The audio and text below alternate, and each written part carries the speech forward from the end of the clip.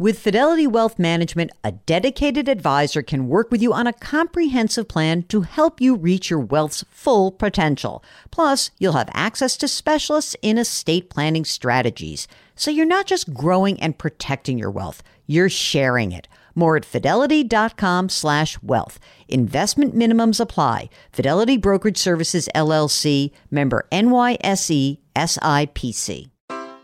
Take your business further with the smart and flexible American Express Business Gold Card. You can earn 4 times points on your top 2 eligible spending categories every month, like transit, U.S. restaurants, and gas stations. That's the powerful backing of American Express. 4 times points on up to $150,000 in purchases per year. Terms apply. Learn more at americanexpress.com/business gold card.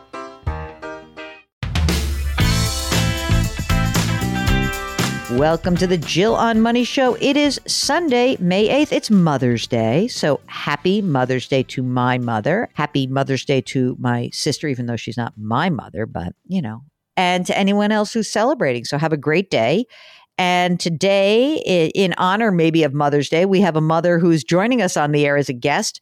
Her name is Ann Mukherjee. She is the chairman and CEO of the second largest spirits company in the world, Pernod Ricard, which is fun to say, Mark. If you're going to France soon, you can kind of check that out, see how you do.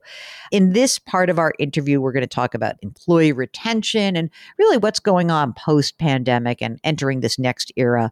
So here is the second part of our interview with Ann Mukherjee.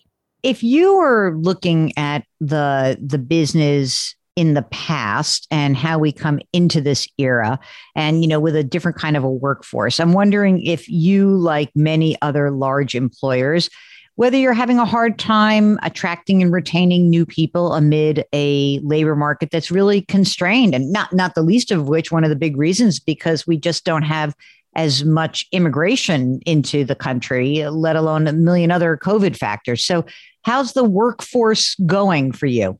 I think we are in the same situation as a lot of other companies. I think this is a national phenomena. Let me tell you what I think is really behind the Great Resignation. I think, Europeans a long time ago figured out that you work to live. American has this work ethic that we were basically, living to work. And I think Americans through the pandemic have now figured out you don't have to do that. You can now work on your own terms. And I think people are kind of in a transition to figure out, what does work really mean? How is it purposeful in my life? And I think that is really what is going on right now. We actually at Pernod Ricard, we just don't do exit interviews. We do entry interviews. We try to figure out, why are you coming? A lot of the feedback that we've been given is, we're coming because of how you're standing up for responsibility. We're coming in because we kind of buy into your values. And so I think as leaders and as companies, it's now time for you to decide who you are as a company. Mm-hmm. Because your people, whether they're coming into the company or they're in your company today, they're evaluating you. And so it is a time for people to really think long and hard. What's your true north beyond profit? So when you think about growing the business, you can grow organically. Is there also acquisitions in your future? I mean, this is an interesting business. Okay, so I'm just coming out of the closet right now. I am a spirits drinker. I mean, I like the sort of standard bearing brands of the single malt scotch, but every time I go to a restaurant, there's some small batch, interesting bourbon, do. Yeah. Here's a small. So what is the role of those smaller companies? Do you see acquiring those as a smart way to get bigger or not? Do you need to create your own? The answer is yes, and yes. If you manage a portfolio, you have to manage the big brands that people love. And here's the thing that people forget about human beings. Human beings don't drink because they're a woman or a man or they're old or they're young. You drink based on occasion. You're having a celebration, you can drink some champagne, right? Friday night, date night with my husband is a dirty martini made with Absolut. So it's the occasion that drives what you drink. So if you want to have a really good portfolio that works, you want to make sure you have the right brand for every occasion and that you as a consumer choose our brands for all those occasions. It's as simple as that. So we have the large brands and we have the small brands. So I'll give you an example, acquisitions. Our American whiskey portfolio is amazing. And it came I'd like to participate in that someday. I would like to be your test case. I will be a beta tester for you anytime you'd like. You let me know because I can set that up. But let me give you 2 examples. We've got this beautiful bourbon out of Kentucky called Rabbit Hole. It's on the luxury end of bourbon, right? It's something, you might want to, treat yourself to. On the other hand, we have another bourbon called Jefferson's. And that one's an adventure because that's actually matured on the ocean. So we literally put it in barrels, put it on a ship, and it goes around the world 5 times. And it ages through the sea. And it's an incredible experience. So people want discovery brands, and then they also want brands they trust. Right. And if you have a good portfolio, you got both. Yeah, I've had that Jefferson. It's very interesting to me. Someone gave it to me for my birthday, and I was like, "Ooh, this is nice." I want to talk a little bit also. So that's the growth part. Again, I will just come out and tell you that the whole idea of a spiked seltzer is revolting to me. But I know it's very popular. I know the kids like it. But I do like the idea of a canned cocktail. I saw this first, I believe. I think it was in London some years ago. My girlfriend was living in London and working there. And I was like, there's a gin and tonic in a can in the grocery store. This is the best country ever. So talk about that part of the business. Some of these, I don't know what I'm going to call it. I'm just the spiked seltzers, the canned cocktails. What is that type? I almost feel like it's sort of like the novelty part of the business, maybe. It is. And let me tell you, it is the part of the business that is skyrocketing in growth, right? So what we first saw the trend was what we call hard seltzers. They were malted beverages that a lot of, kind of 25-year-olds, et cetera, when you went to football games, that's what they were drinking, right? They weren't drinking the beer. They were drinking these kind of what we call hard seltzers. The problem with hard seltzers is they're not that tasty, right? So then what we heard was that people really wanted to drink that way because it was convenient. It was portion controlled. It was lower ABV and it was lower calories, right? So that was what they called conscious drinking, right? But then they said, but we want it to taste good. So what is now skyrocketing, the shift is moving from hard seltzers to cocktail ready to drink.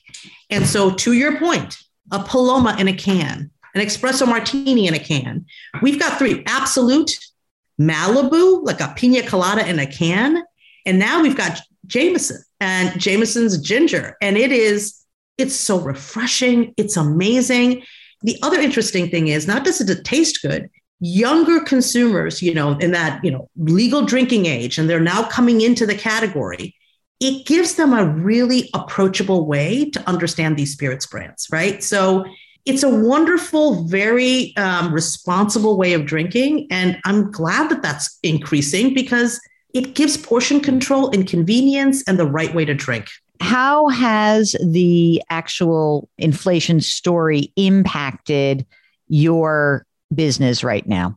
Pretty dramatically, like a lot of other industries and categories. What a lot of people forget about alcohol is it's actually one of the most natural products there is out there because it comes from terroir, whether it's grapes or whether it's wheat, it starts with, the climate.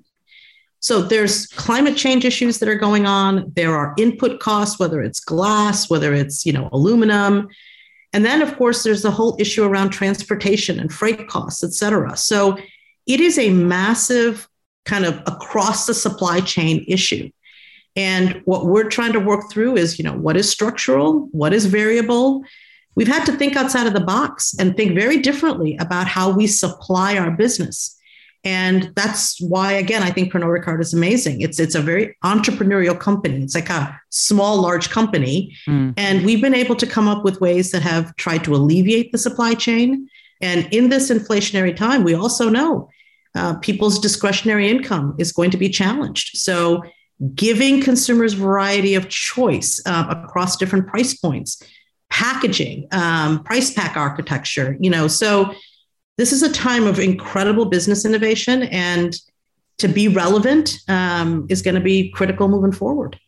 When you are looking at your portfolio, what is the part of it that is surprising to you? What surprises you about what has taken off and maybe what has not? The thing that is unbelievable to me. And remember, I have sold potato chips, corn chips, toilet bowl cleaners, window, you name it, like glass cleaners. I've done it all, right?